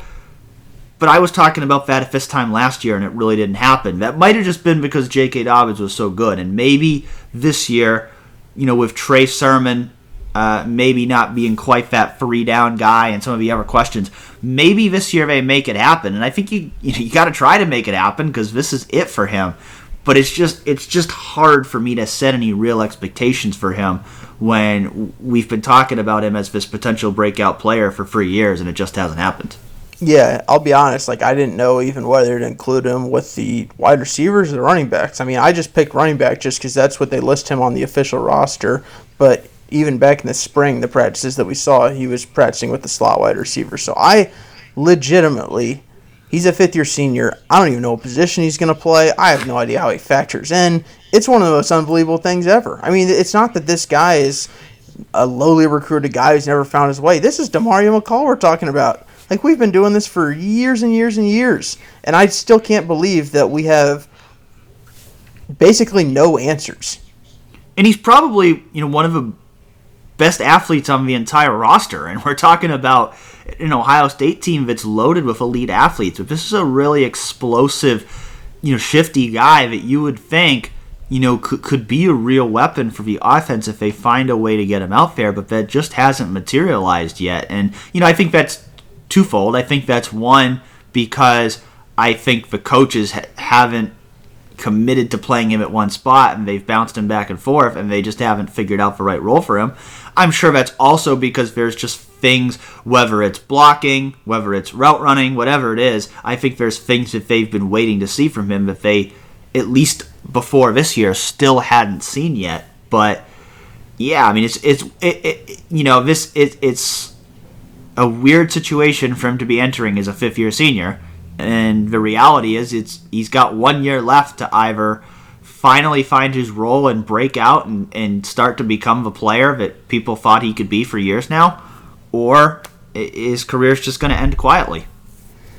That would be unbelievable if his career ended quietly, given the fact that he's we've done this much talking about him. But I hope to do more talking about him in the fall because there's no one more interesting to talk to than DeMario. Even though, I'll be honest, if we had an interview with him right now, it would be the same interview that we've done the last 4 years. Yeah, he has gotten asked a lot of the same questions. I know commenters have complained about the same story being written about him several times because it's kind of been the same thing for him every single year. But we'll see if the outcome is finally different than the question going into his final year as a Buckeye. Some other news and notes that we wanted to hit. Jalen Gill, I just figured we should mention this first since he decided to transfer to Boston College, announced that on Tuesday afternoon, and he is going to rejoin Jeff Hafley there. Yeah, well, it kind of goes along with what we were just talking about with DeMario McCall, because here's another guy who was a highly recruited Urban Meyer H-back type that's kind of gotten phased out of the offense. And while DeMario had decided to stick it out and hope that his role is going to finally come along this year, Jalen decided he wanted to go somewhere else. And truly, I don't blame him. He didn't play much his first 2 years at Ohio State, and again, because of that logjam we just talked about at slot receiver, it was hard to see exactly what his role was going to be this year. And I think going to BC could be a really good spot for him because, he's probably going to be the best athlete on the team immediately because BC just isn't getting the kind of 5-star and high 4-star athletes that Ohio State is on a regular basis. And, unless he gets a waiver, he's going to have to sit out for a year. But I think, certainly you look ahead to 2021, I think that's a place where he's going to have a chance to be a big impact player, a focal point of that offense. Certainly some familiarity with Jeff Hafley, which I imagine played a huge role in his decision to transfer to Boston College. And, and you're in a power conference. You're still going to be playing Clemson, and you're going to be playing some other marquee teams. And for someone like Jalen, who certainly physically has the potential to be an NFL player, to be able to stay in the Power 5, yet go somewhere where he's going to have an opportunity to most likely play a lot more, that could work out really well for him. Yeah, I think it's just fun too. When you're a really good athlete going to a team that you're probably the most athletic player on it, I think of he's not going to be this good, so it's an unfair comparison. But I still think of a Rondale Moore situation where Rondale is pretty clearly the best player at Purdue by a pretty wide margin, the best athlete there, and he gets the ball a ton, and he is the focal point of everything that Purdue does. And no, I don't think Jalen Gill is going to be that level of player for Boston College, but I think that that's the kind of situation that Boston College can sell him on because like Purdue, and like you said, they're in a Power 5 conference. They're facing good competition still, and I will be. I'll be fascinated to see how he does because the transfer it made sense when it happened because like you said the H-back has sort of been phased out a little bit of the offense in favor of the slot receiver, and to be honest the transfer destination made sense a lot to me, so wish him the best. And we've seen this be pretty much a trend recently of transfers where it seems like a lot of these guys have been going to play for former Ohio State assistants. We saw Brendan White go to Rutgers. We saw a couple guys, Blue Smith, Garen Prater, go to Cincinnati last year. So we've seen a lot of these transfers kind of staying within the extended family and going to play with guys that have Ohio State ties. Yep. Yeah. No, it is the case. It's actually funny. It's sort of the opposite of Ohio State basketball, which has landed over the past couple of years some transfers that they were recruiting once upon a time who they lost out on, and then they managed to land eventually as transfers from other programs. Well, speaking of Ohio State basketball, Chris Holtmann got his first commitment for 2022 last week from Bowen Hardman, shooting guard from Cincinnati. Certainly seems like his shining skill is his ability to shoot the ball. But what else is he going to bring to the Buckeyes? No, he is. Shooting is definitely the number one thing that comes with him. I'll still remember. So last summer, back when you were allowed to walk out of your house, I was at the team camp that Ohio State holds every summer, which is essentially a bunch of teams, mainly from Ohio, go to the Shot and play either on the in the arena or in the practice gyms. There's 3, 4 games, 5 games going at a time, and I still remember watching his first game. And I remember he gets the pass. It's just after the game tips off. Gets the pass, crossover jumper, and I was like, "This is the most beautiful jumper I've ever seen." I don't know who this is, but I'm in on him. And the funny thing is about him too. Like, you look at him, I mean, like, he looks really young, and he wears the glasses, and he doesn't look like out there he's a killer on the court, but like he's a dynamic offensive player, I think, in my mind. I mean, I love the way that he shoots the ball. I mean, I think that he's the kind of guy who could potentially be a 40% three-point shooter in college. But he's not, to me, someone who's just a stand-in-the-corner three-point shooter. And I think that that's definitely important for Ohio State going forward. And he's not crazy athletic, but he moves pretty well. He can. I think he's smart when he plays. I think that that's something that stands out to me. And I think that when I imagine what he needs to get better at, it's defense and getting stronger.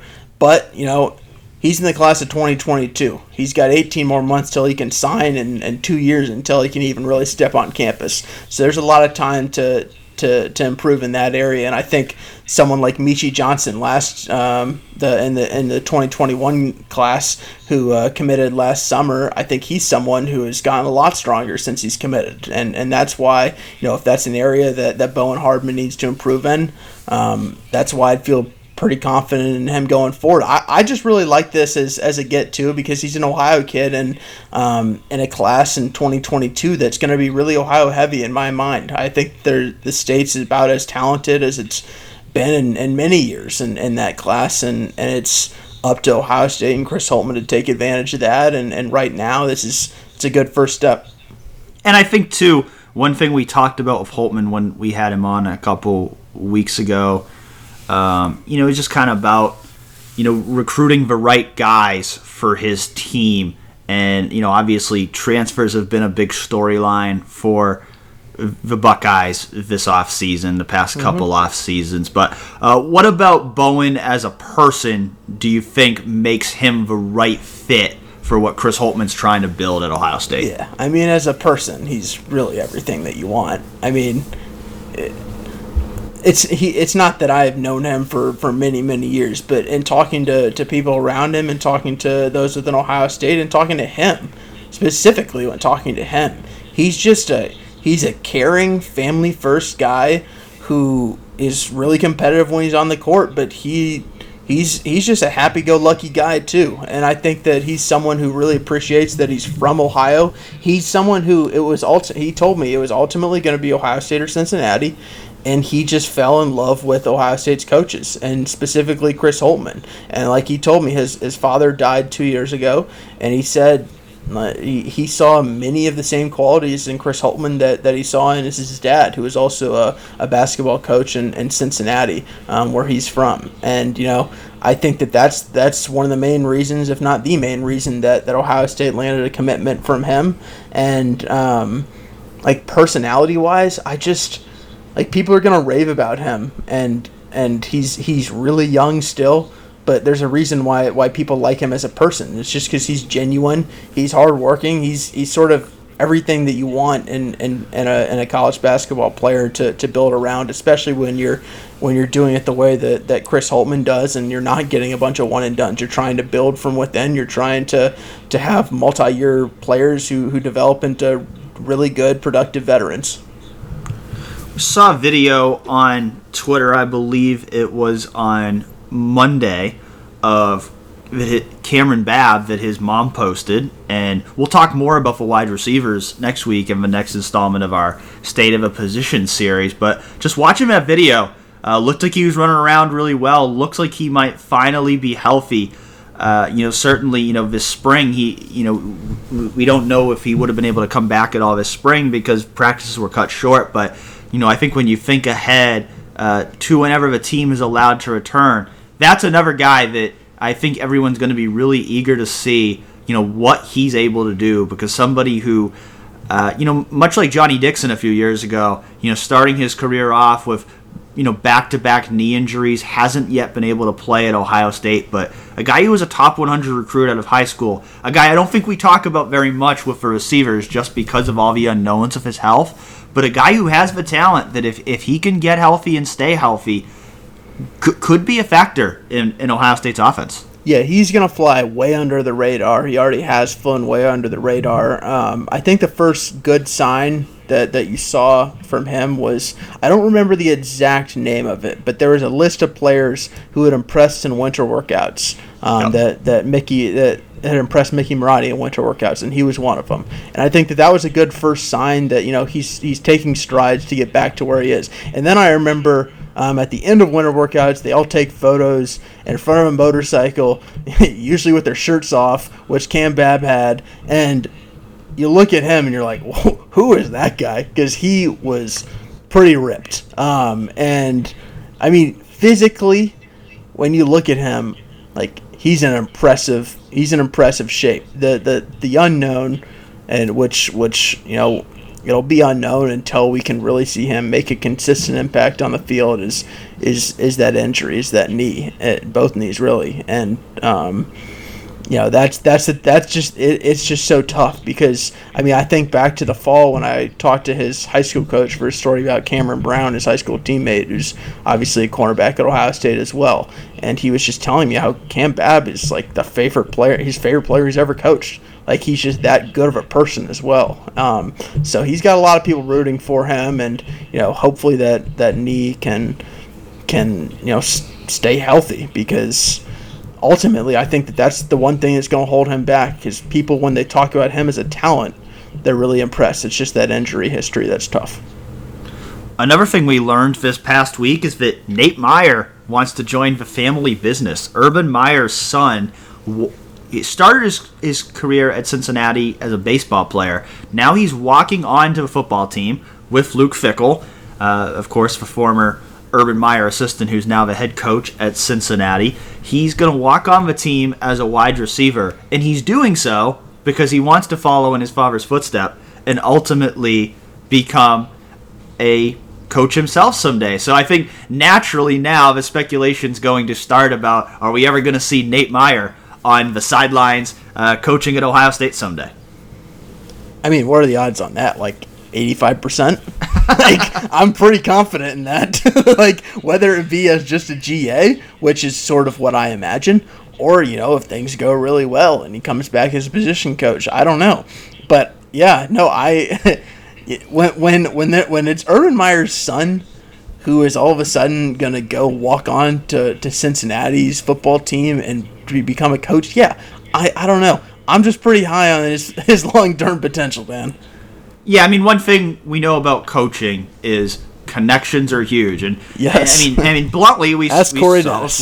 Yeah, exactly. We saw it with Corey Dennis, but the reality is, and this is nothing against Corey Dennis as coach, but the reality is, if he was not Urban Meyer's son-in-law, he would not be Ohio State's quarterbacks coach right now. He would have had to go elsewhere and gain more experience before he would have been a quarterbacks coach at Ohio State. So there is no doubt that being Urban Meyer's son, that having that Meyer family name is going to get his foot in the door of it. It's getting him an opportunity right now. I mean, I mean, I'll be honest. I've never seen Nate Meyer play football. I have no idea whether his game would translate to being a Cincinnati walk-on caliber player if his dad wouldn't admire. I think Luke Fickell had said he's 6'1", 175. That's not particularly large. Yeah, Luke Fickell, he talked to Pete Thamel from Yahoo Sports about Nate joining the team. And, I mean, he didn't create any delusions that Nate was likely to come in and play much. And he's going to mostly be there to do scout team work and to learn more about the game. But, yeah, I mean, I think when you get that foot in the door, I mean, he's already there. I mean, yeah, he's going to have an opportunity after he's done in Cincinnati to go be a GA somewhere, and he's going to have his opportunity to get that experience and climb up the ranks, again, because his dad is Urban Meyer. And that's the thing away from him. I would think being raised by Urban Meyer, you are going to have an advantage as a coach that you're going to have this firsthand experience of having been on the sidelines with your dad for all these years.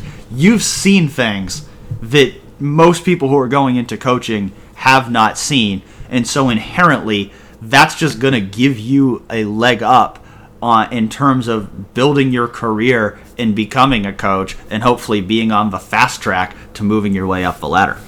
Yeah, I mean, that's just indisputable, and I'm interested to see how it goes.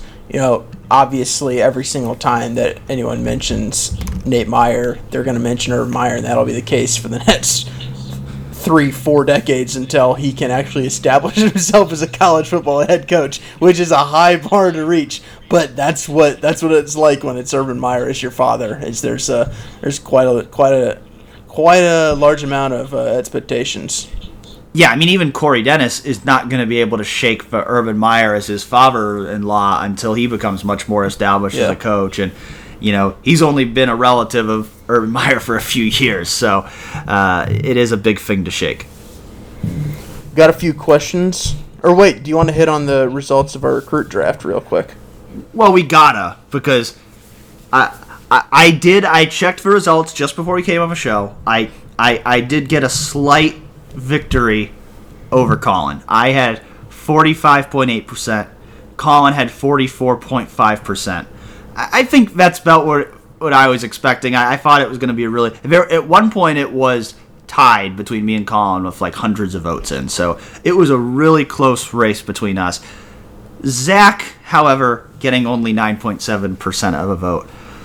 I can't say that I'm surprised by that. I think we kind of surmised last week that Zach's team might have a little trouble competing with ours. The best part about Zach is, he might see that 9%, but he still wants that game to be played. Zach's got a J.K. Dobbins mentality. Like, he's got that chip on his shoulder. Like, if you're doubting Zach, that's just going to give him more fuel to the fire for his team. So I will take my slight victory over Colin, though I think we're going to have to do some other drafts as this year progresses, because that's a really close margin. We almost need to do a runoff to really determine a victor in that one. Yeah, no, I appreciate how many accounts that you made to make sure, Dan, that you would win. I promise you, I only voted once. Okay. Yeah, this is me believing you, Dan. I promise you, I only voted once. Okay. All right. Now he's got fighting words. Now I'm not going to give him any credit if he's going to accuse me of cheating. Listen, I don't know. Maybe, but I also probably had a few family members vote, so that might even made it. I don't think my family members even knew it existed. So sad. I would like to think that it was organic and driven by the strength of my Jack Sawyer and Paris Johnson draft picks, but I regret not taking Jack Sawyer, so if it makes you feel better, Dan, there you go. Well, yeah, you regretted it when you knew that my strategy wasn't to take Kyle McCord with my next pick. Yes, exactly. 100%. That's exactly why. Well, thanks everyone for listening in last week and casting your votes. for me or for Colin or for Zach or whoever, and I know Colin and I are planning to do at least one more draft at some point this summer, so you'll have your chance to weigh in again on that as well. Now, question time. A few of them, which we can run through a little quickly. They're all off topic. As is usually the case when it's May and there's no football actually happening. Yeah. Now, we'll start with this one from Silver Sniper. If you were to get a face tattoo, an actual one, not a freckle or a tiny teardrop, a legit face tattoo, I like how specific he's being, what would you get? First of all, I really appreciate Silver Sniper because he just imagines to come up with wackier questions each and every week. So I really appreciate you coming up with these questions. I mean, I'll say this. There are a hell of a lot of things I would do before I would ever get a face tattoo. So I really hope that it never comes to this because I think just about anybody looks ridiculous with a face tattoo, but I think I can speak for both Colin and I that either one of us would look absolutely ridiculous with a face tattoo. But watch yourself, Dan. I don't know. I don't know. I've answered Led Zeppelin to questions before, so I'm gonna go for the Led Zeppelin logo. You know, the logos for each of the guys. I'd do something like that. I mean, I have literally no good answer to this one. I mean, I'll rep Cleveland. Give me some sort of Cleveland logo, and I'll go with that. But yeah, no, you're probably not going to catch me with a face tattoo. I don't know that's you're not going to catch me with any tattoo because I hate needles. But face tattoo's probably not number one on my list either. If any of you have Photoshop skills out there and want to design us with face tattoos, go for it because that's the closest that I think either of us are ever going to come to actually having face tattoos. Silver Sniper, another question, asks, when it's all said and done, and you put the mic and laptop away forever and ride off into the retirement sunset, will you let down your wall of objectivity and finally be able to root for a college football team? And I must say to that, Silver Sniper, I'm not very objective when it comes to West Virginia. I don't know if you've noticed, but I'm not particularly objective with the Mountaineers, and if they ever played Ohio State, that would be a little tough for me. Yeah, I was going to let you answer that one first because I think he was directing that question to me most likely because I think we already knew your answer there was West Virginia, that you are not objective toward your Mountaineers. You know, for me, well, first of all, I don't really ever see myself ever putting the laptop away forever. But in terms of, you know, if I ever decided not to be a sports writer anymore or retired, you know, I that's a really good question, and it's one I honestly think about myself because I think it just changes you when you're in this business to where it's not an on-off switch. It's not like I just suddenly decided one day I'm never gonna be a fan of a team again. It's just that you just start to look at the game differently when you're, you know, covering a team rather than, you know, rooting for a team. So I don't, you know, I know I've seen plenty of sports writers who they leave the industry and then they just go right back into being a full-throated fan.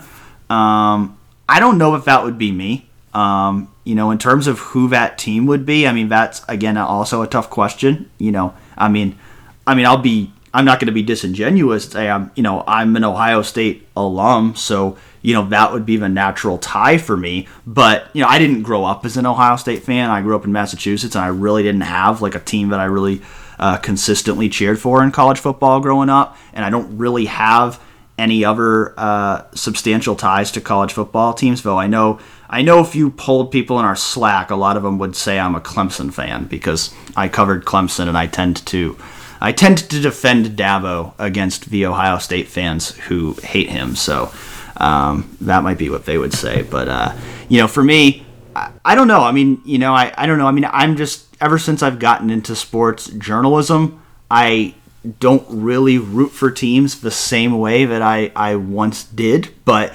if I, you know, wasn't writing about sports anymore and just had the freedom to do whatever I want, maybe that would come back. It's just hard. It's hard for me to say without actually being in that position because I've been in this position for long enough now that it just feels more natural to be objective. You can just come join me as a West Virginia fan. The Backyard Brawl returns in 2022. This is a good time to jump on the bandwagon.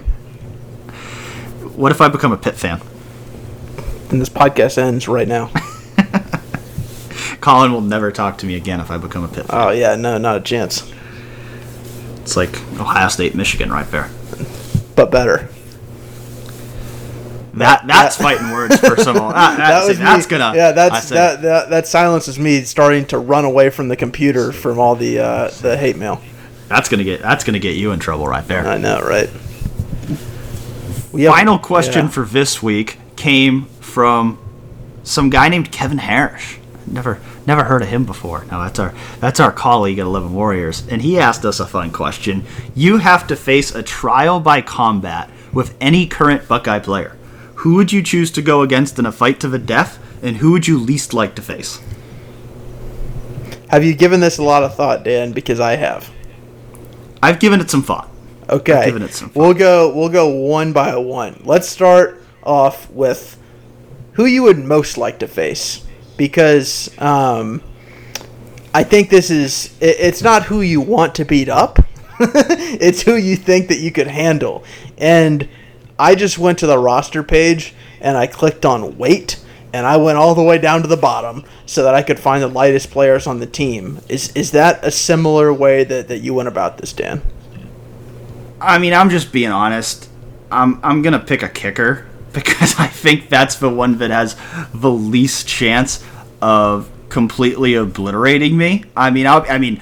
I expect that any player on the Ohio State football team could kick my ass, if I'm being honest, because they're all strong. They're all stronger than me. They're all tougher than me. I mean, even the walk-ons and specialists, they are much physically tougher than I am. So in a physical fight, I'm pretty confident I would lose to literally any player on the Ohio State football team.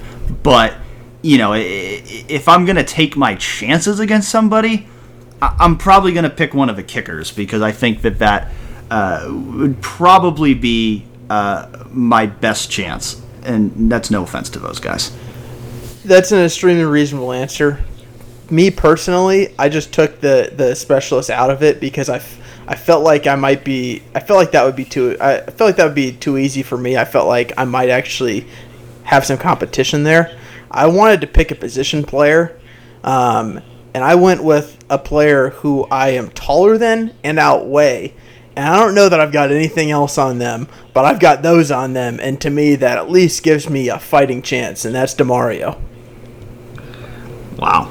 That's that would be something. I would lose in a minute instead of 50 seconds. So that's why I chose him, because I'm taller than him, I weigh more than him, and it would take 60 seconds instead of 50 seconds for him to beat me up.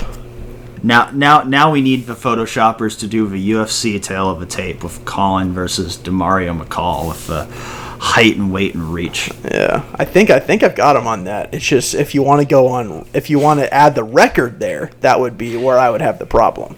If you want to add the experience playing a contact sport at a high level, DeMario might have. Or if you want to add like the betting odds on that, because that would be minus 400,000 DeMario. Yeah, I would lose, so.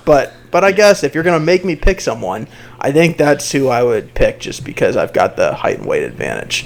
The other part of the question that Kevin asks, who would you least like to face? And I don't know about you, but I've got a list of 9 guys. So you go ahead. I want to see if your guy or guys are on my list.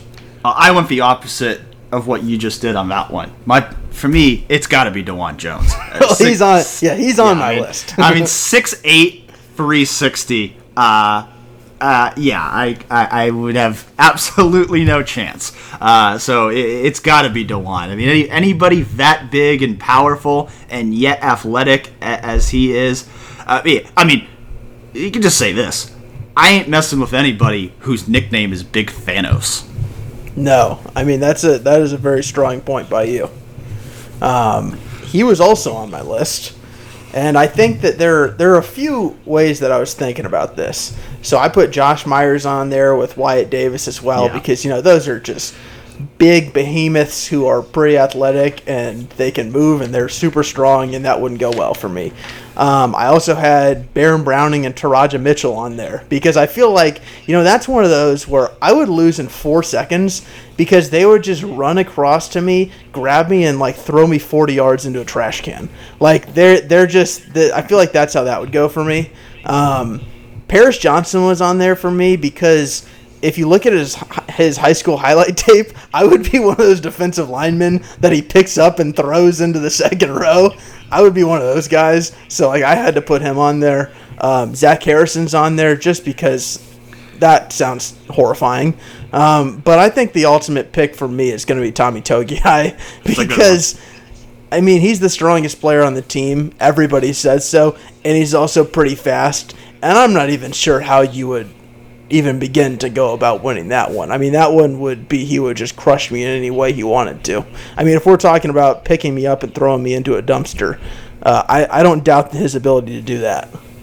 We should have brought our colleague Jake Anderson on for this one to talk about his experiences of playing football against Josh Myers. Yeah, they went about they probably went worse than getting thrown into a dumpster, to be honest, the way that he tells it.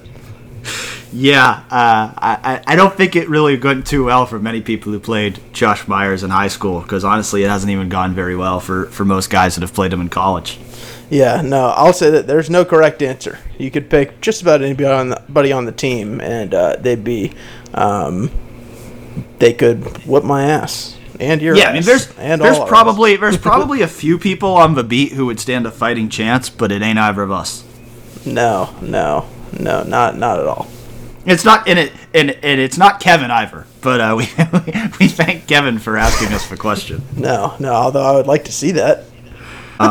I would just like to see Ohio State beat writers fight to the death. That would be really entertaining. I don't know that I'm allowed to say my answers here about that one, but no. I'll say this one. It would be the opposite. I would have a lot of answers on who I could, who I'd like to fight most because I would, I would like my chances on a few of them, but. Well, we can save those for another day. Yeah, I think it would be just an ugly fight. Yeah, no one would want to watch fights those in general. No, unless you want to laugh. Yes, it'd probably be pretty funny. It would. Well, thanks again for listening to another episode of Real Pod Wednesdays. Hopefully, we entertained you with our conversation this week, and hopefully we'll continue to have some more positive momentum toward a football season, and we'll be able to keep talking about that and get ready to watch the Buckeyes play this fall. So thanks again for tuning in, everyone, and we'll talk to you again soon.